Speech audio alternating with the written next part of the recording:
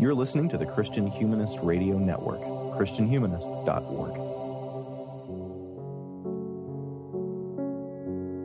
We are clearly living in an age of competing ideologies, whether the ideologies of those who want to make America great again or of those who want to topple the 1%. Everyone seems to have their camp that they have staked out as against everyone else. We then proceed to spend a lot of time and energy in social media terrain arguing as to why our ideology is right and theirs is wrong. But what we don't do enough of is thinking about the religious assumptions that having an ideology brings with it in the first place. In fact, David Koyzis says in his recently re-released book, Political Visions and Illusions, these religious assumptions are nothing less than idolatry hidden beneath a political veneer. We can see this, he argues, when we ask 5 basic questions about whatever ideology we happen to be considering. What is their creational basis? What do they see as the source of evil? Where do they locate the source of salvation, and what redemptive story do they tell? What inconsistencies have led to internal tensions within the ideology itself? To what extent are they able to account for the distinct place of politics in God's world? Here to help us think well about these questions is Dr. David Koyzis. He taught political science for 30 years at Redeemer University College in Hamilton, Ontario, where he still lives with his wife and daughter. He attends Central Presbyterian Church there. He is the author of We Answer to Another and the book we're talking about today, Political Visions and Illusions. Dr. Koyzis, thank you so much for coming on the show. Oh, you're very welcome, Coyle. I'm happy to be here. So let's just jump into this. What does idolatry have to do with politics? Well, idolatry, I think, as a Christian, I would confess that idolatry has to do with the whole of life. Insofar as we are sinners, then we have a tendency to make idols out of things that God has created. So we properly appreciate the things that God has created, but in disobedience to Him, we often try to, well, more than just often, but we have a tendency to make the things that God has created more than they are, and to put them in the place of God Himself. In politics, I think that is certainly true, and that's something I think that we've been slow to catch on to. Individual freedom is a very good thing, but if all of life and if the whole of society has to revolve around individual freedom, and if other legitimate considerations fall by the wayside, then I think that we have a pretty good sense that we're in the presence of an idolatry. So obviously we always like to accuse the other side of being idolatrous with whatever their political beliefs are, of valuing equal distribution of the goods, or valuing our national patriotism or whatever. But you go a little bit deeper in this book, and you tie idolatry not just to any one specific ideology, although you do go through several specific ones, but to ideology itself. So can you talk a little bit about ideology and what there is about it that makes it so idolatrous? Yeah. Once again, as we're seeking to do justice in God's world, and to do justice in the realm of politics, or what some people would call public justice, we tend to fasten on to something that God has created, something that's legitimate. Helping the poor, for example, is a legitimate goal of the policy process. Defending the freedom of individuals, recognizing and protecting a particular national community. These are things that in themselves are good. They're created by God. We are created as God's image.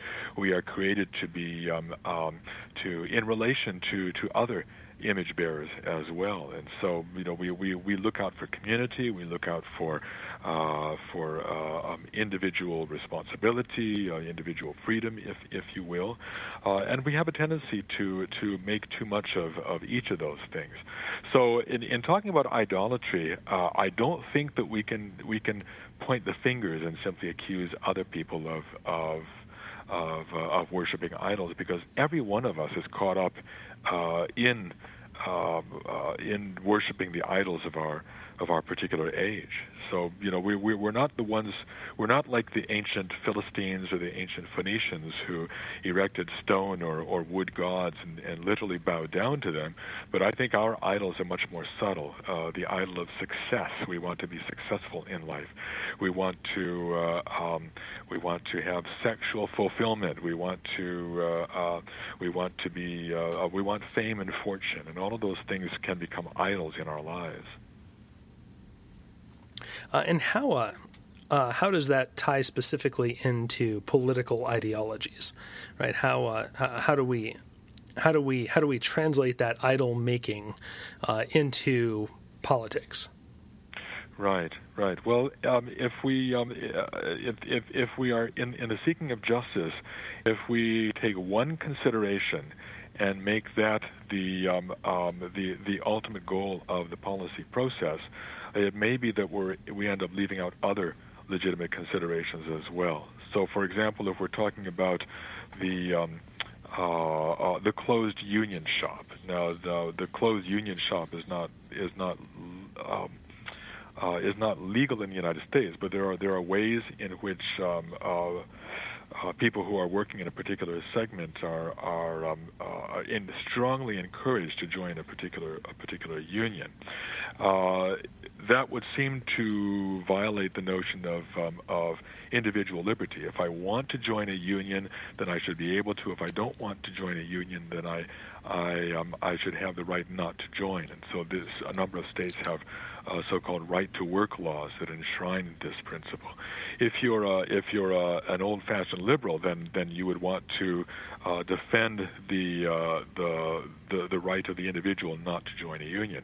If you're a socialist or a social democrat, you would say, well, in order for people to be protected, in order for workers to be protected within the workforce, within the workplace, then they should, for the purposes of class solidarity, then they should be required to join a union, because what they are getting out of their workplace is something that has been provided for them through union leadership.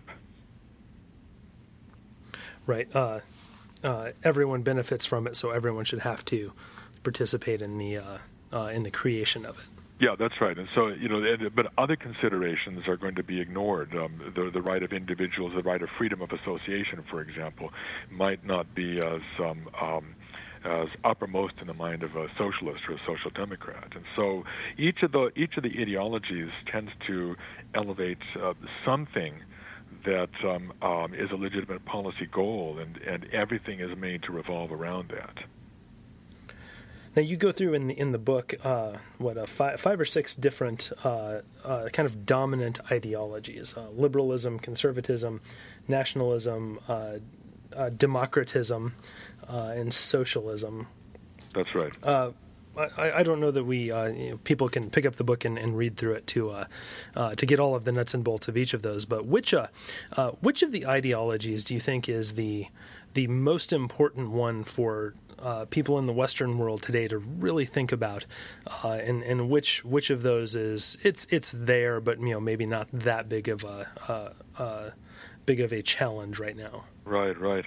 Well, I think as a North American, I think I would have to say that liberalism is the ideology that is most dominant in Canada and the United States. Historically, it was more dominant in the United States, but in many respects, I think that we in Canada have caught up with Americans and maybe even surpassed them to a very large degree. But individual freedom is something that resonates with, I think, people living in the English-speaking democracies in general. If I were in the Balkans right now, or maybe in Russia, I would think that nationalism might be the major ideology to be contended with. But in many respects, I think the debates that we have here in Canada and the United States are between various types of liberals. So people who style themselves conservatives are not for that reason ceasing to be liberals. They are liberals, but they're merely contending for a more conservative account of liberalism, one that's attached to, for example, the Thomas Jefferson's Declaration of Independence and the maybe the American founding. So is it possible to be a Christian and a liberal, or really a Christian and any of these other ideologies, a nationalist or a Democrat, small d Democrat or whatever, without committing idolatry? Right. It may be, because there's a sense in which we all have to be conservative in the sense of respecting tradition and working within a tradition and working to try to change things within that tradition. There's a sense in which we can all be liberals insofar as we believe in freedom, we believe in individual liberty, and that's something that's very good. But if again we start moving in more of an ideological direction, then I think we would have to at the very least test the spirits to see whether we are being consistent in following the gospel of Jesus Christ. Yeah, and you a good portion of the book is spent trying to equip Christians with the tools to do that, right? Trying to give us an approach to either transcend ideology or at least be what do you call it, a non-ideological alternative. That's right. And I guess because you include the chapters in the book, you believe it's possible. But I do want to push back just a little bit. Is it really possible to truly either transcend ideology or be non-ideological? And I will confess that at least some of my reaction to this is the way Christians, at least in the United States, I don't know if this is something Christians in Canada do, but the way that people tend to talk about denominations, right? Oh, I am not a Baptist or a Presbyterian or an Anglican or whatever. I'm just a Jesus follower. Right. And I at least internally, if not actually externally, always kind of roll my eyes and say, look, either you baptize infants or you don't, right? You're either a Baptist or you are not a Baptist, and you may not like the title, but the reality on the ground is you're one of those things. Isn't the same thing true about politics? Is there really a way to transcend or get around ideology? Well, we'll never achieve perfection in this life. I think in that respect we're always caught up in the ideologies of our age, and some people can see through them more easily than others. I think what we can do is to trust in the grace of God through Jesus Christ to forgive us the sins that we are caught up in, and try to rely on the empowering of the Holy Spirit to get us through life. At the same time, I don't think that we can transcend political parties, and I think that's where things get a little bit more tricky, because if you're going to get involved in political life, you can't just maintain a kind of attitude of being above everything, because if you're above everything, if you're just looking down and say a pox on all of your houses, that's not going to be very helpful either. So Christians inevitably are put in the position of trying to decide, well, which party is going to be most congenial to a Christian understanding of justice, recognizing that no party is ever going to embody that in its entirety. Right, and I really appreciate the way that you break down each of the ideologies, basically according to their biblical theology. Although, of course, that's the Christian end term, right? So each of them has a doctrine of creation and sin and redemption, and then you contrast each of those with the Christian narrative. That's right. Holding on to the Christian doctrine of creation and sin and atonement, and then working within the ideologies in the places where we can. Right. And your model of this is Abraham Kuyper, and I want us to talk kind of extensively about Kuyper because I love Kuyper. Although I am a little bit curious. You dig into the Netherlands, and Kuyper is the place to go for kind of good Christian, especially Reformed, but even more broadly Christian thinking about politics. Yeah. I am sort of curious why this is the model rather than say the Puritan states in New England, the English Commonwealth under Cromwell, or even the Reformed Swiss cantons. Why does Kuyper get the focus here? Well, I think Kuyper, because of the era in which he was living in the late 19th and early 20th centuries, was a period of rapid secularization throughout Europe in the post-French Revolutionary world, and he came up with a way of recognizing that we cannot. How should we say? We cannot bring about the kingdom of God in all its entirety, but we can be witnesses to the kingdom within political life and within the social life of our respective nations. And I think he was uniquely positioned to be able to do that.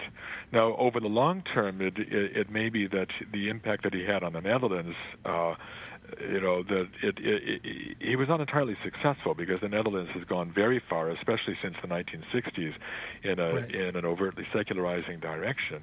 And it may be that North America is now in a position similar to what Kuyper and his colleagues were facing at the end of the 19th and into the 20th centuries. So in many respects, I think the United States has become much more divided along lines that were familiar in France after 1815, after the defeat of Napoleon, and I think we need to be able to recognize that and to face very much of a pluralistic society where these various visions and admittedly illusions as well foot, and to try to bring about to try to be witnesses within that particular context. Now, the Puritans were not faced with that. The Puritans in New England and in England itself were trying to set up a kind of godly commonwealth, as it were, in New England, in a new land where they believed that they would be able to start afresh. Now, I don't think Kuyper ever thought that starting afresh was a possibility at the time that he was living. The idea of starting a new society, it sounds good, in a maybe in a virgin territory, although it wasn't literally virgin territory. But I think the Puritans underestimated the extent to which they themselves were as much subject to sin as the people they were leaving behind in England. So for that reason, I'm not sure that the Puritans are a really good model to follow. Right. So if we're not going to take the Benedict option, right, and form the new society, Kuyper is kind of our option. He's the other direction. I think so, but I don't want to sell short the Benedict option either. I've read Rod Dreher's book on that, and I think in order to be able to have any kind of impact at all, I think we need to be able to establish explicitly Christian institutions that are confessional, especially if we're talking about educational institutions that are responsible for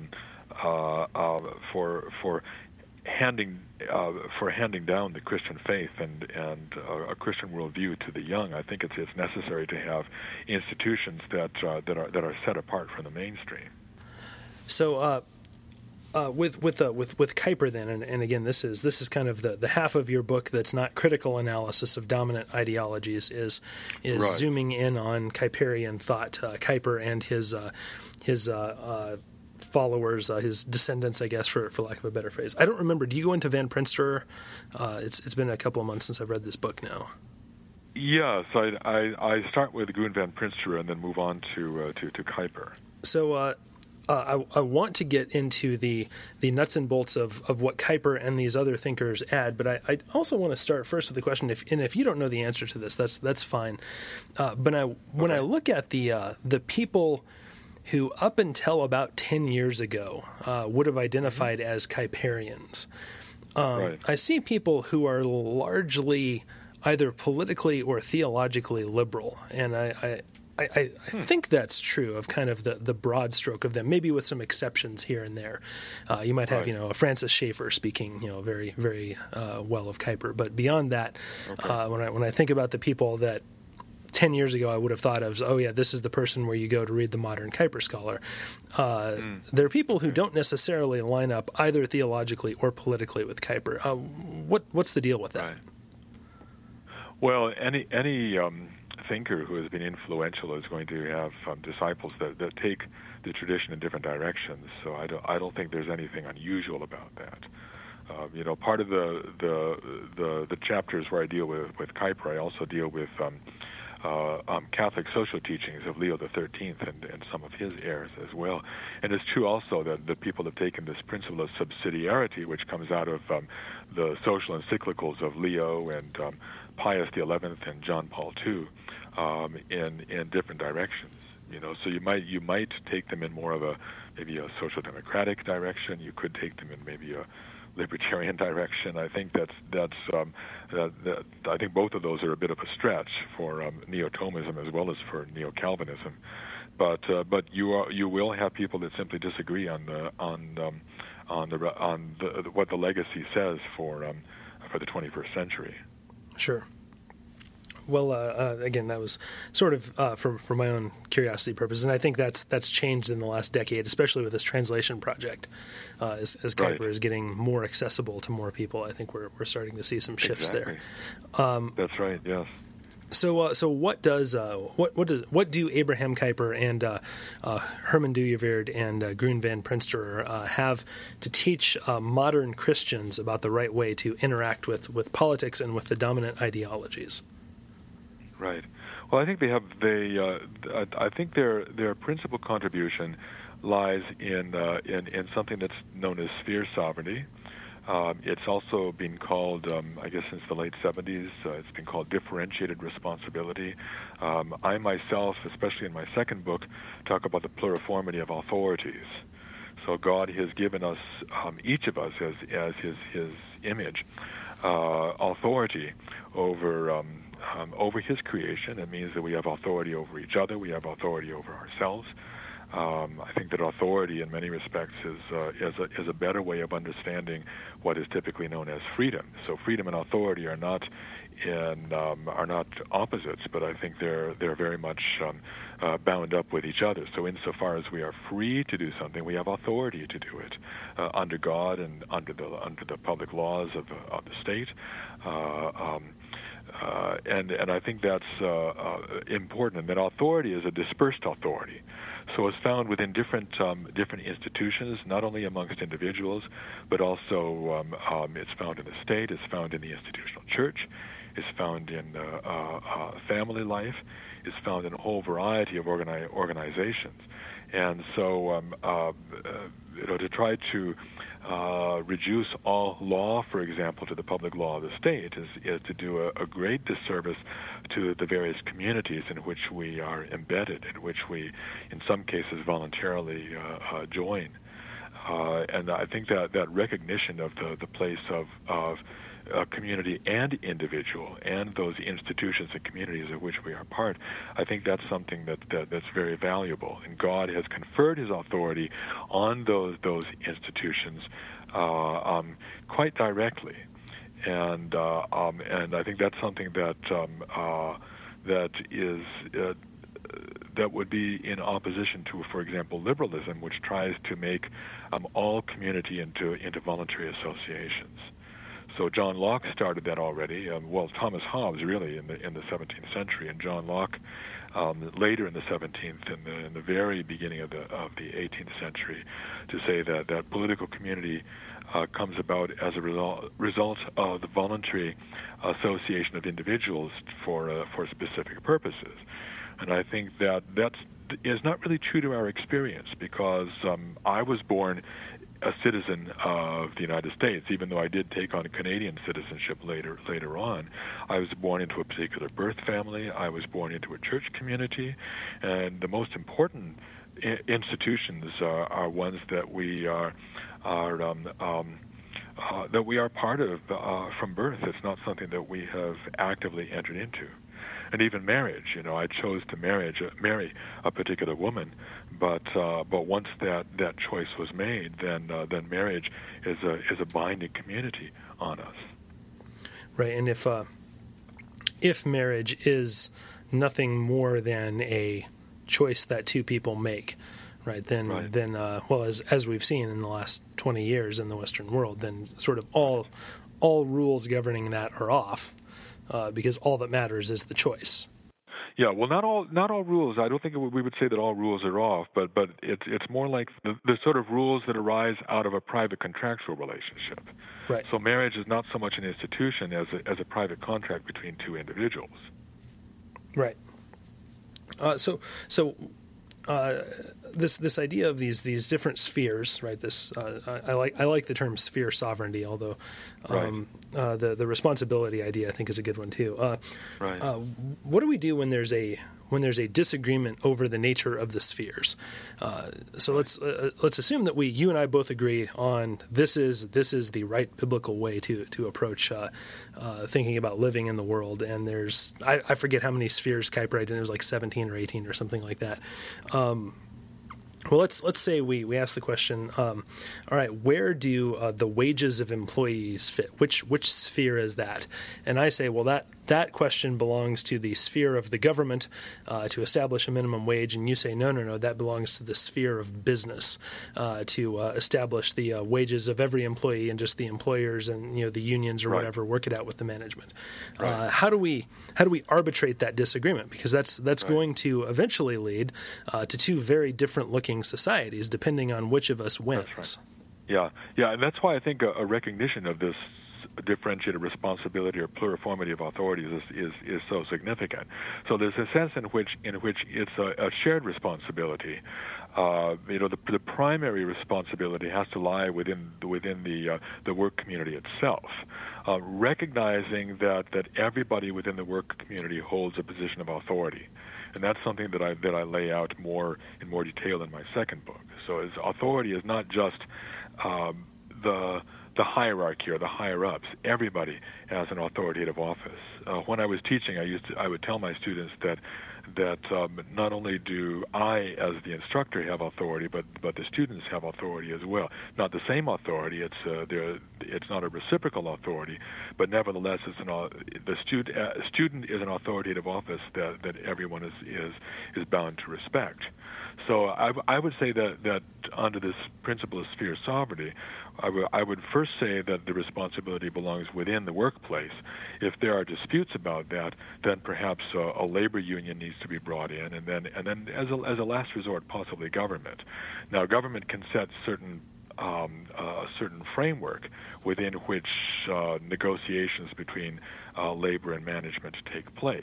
But that would be in the background. They would not have the primary authority for that. Right, but in that case, you're claiming victory in the argument without convincing me that no, that begins with government, right? That is that wage of the worker is legitimately starts with my authority perhaps as a citizen, rather than my authority as an employee.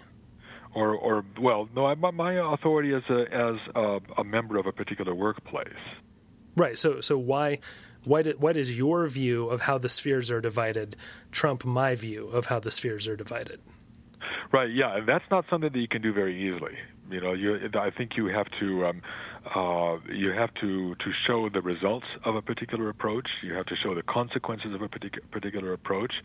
If one approach leads to constant labor unrest, then it might be time to go back to the drawing board and say, let's try something else.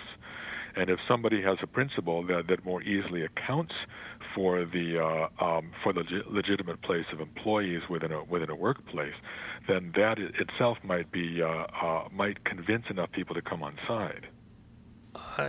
Again, so it almost sounds like there's sort of a sphere chaos, if that's the right way to put it, right? If there are these disagreements, we just kind of make our arguments and work things out as best we can. There's not an overarching decision-making sphere that we can appear to. Is that right?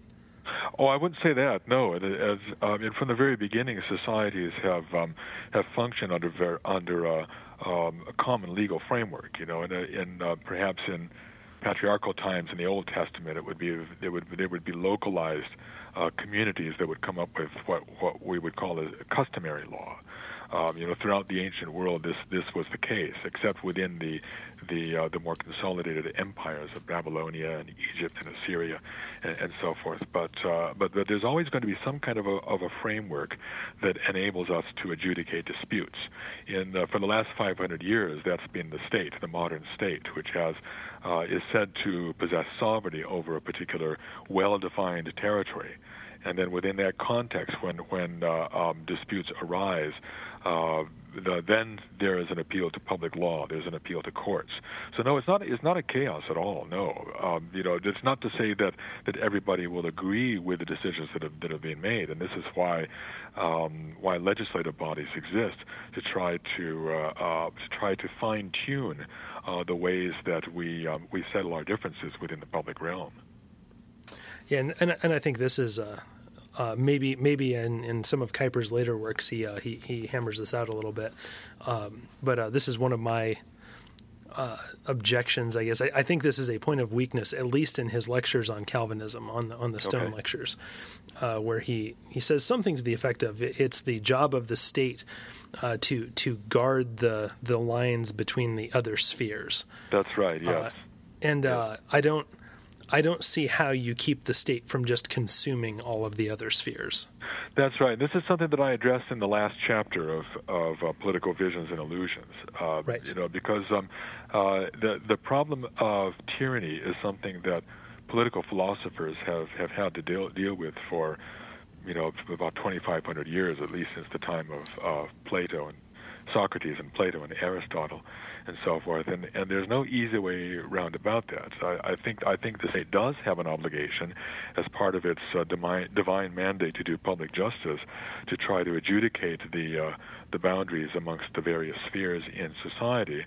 But then, of course, as we all know, there's a great possibility of the state itself getting out of hand, and so in the larger Western tradition of political theorizing, there has been a recognition of the need for constitutional mechanisms to prevent that happening. The lower magistrates, this is what we find in John Calvin, is what we find in Thomas Aquinas, something that we find in Johannes Althusius, lower magistrates that are authorized to check the possible overweening power of the chief magistrate.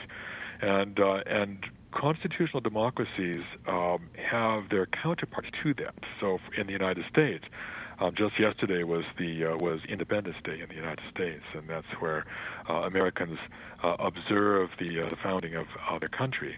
And the American founders, what are famously called the checks and balances into the Constitution. The president cannot simply call all the shots, but there's Congress and the courts that have certain powers that will keep the president in check, or at least that was the hope of the founders. Whether they have been effective over the last more than 2 centuries, that's an argument that we can have.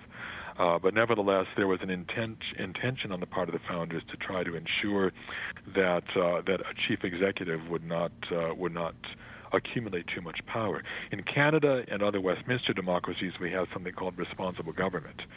So if the government of the day, led by the Prime Minister, no longer enjoys the confidence of the majority of the members of Parliament, then they can simply vote to defeat a government, and then the government must resign, and then the Queen or her representative will then appoint a new government, or else dissolve Parliament and a new election will be held. And so again, that's a way of trying to ensure that the political executive does not become too powerful.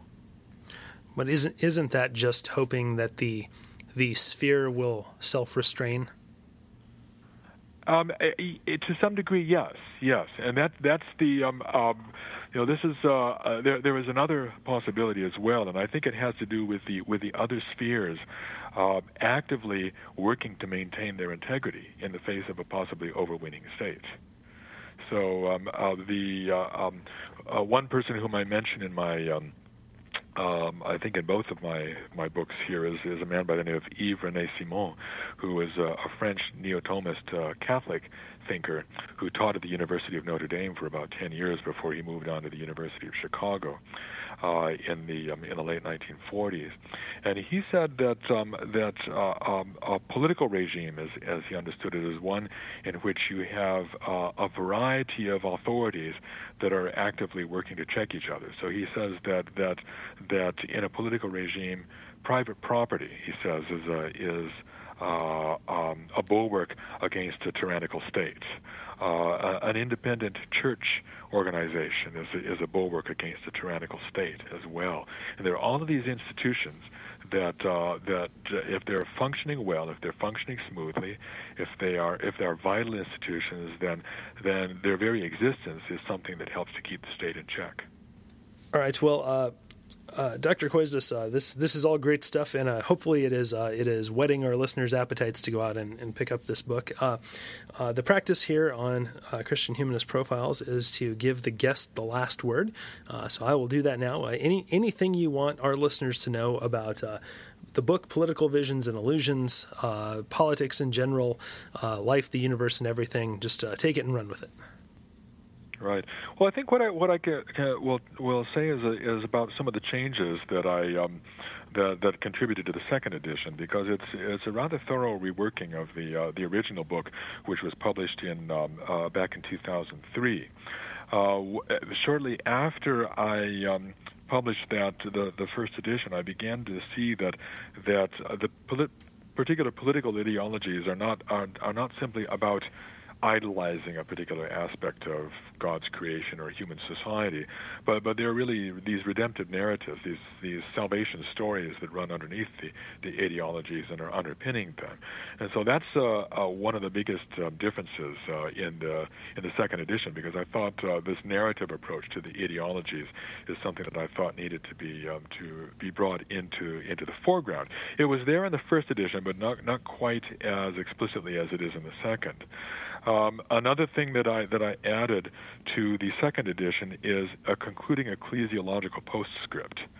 So the book as a whole is written from the vantage point of a member of the body of Christ with an interest in political life. Insofar as we are members of the body of Christ, we are members of God's church in the very broadest sense. And that's something that affects every area of life in what we do.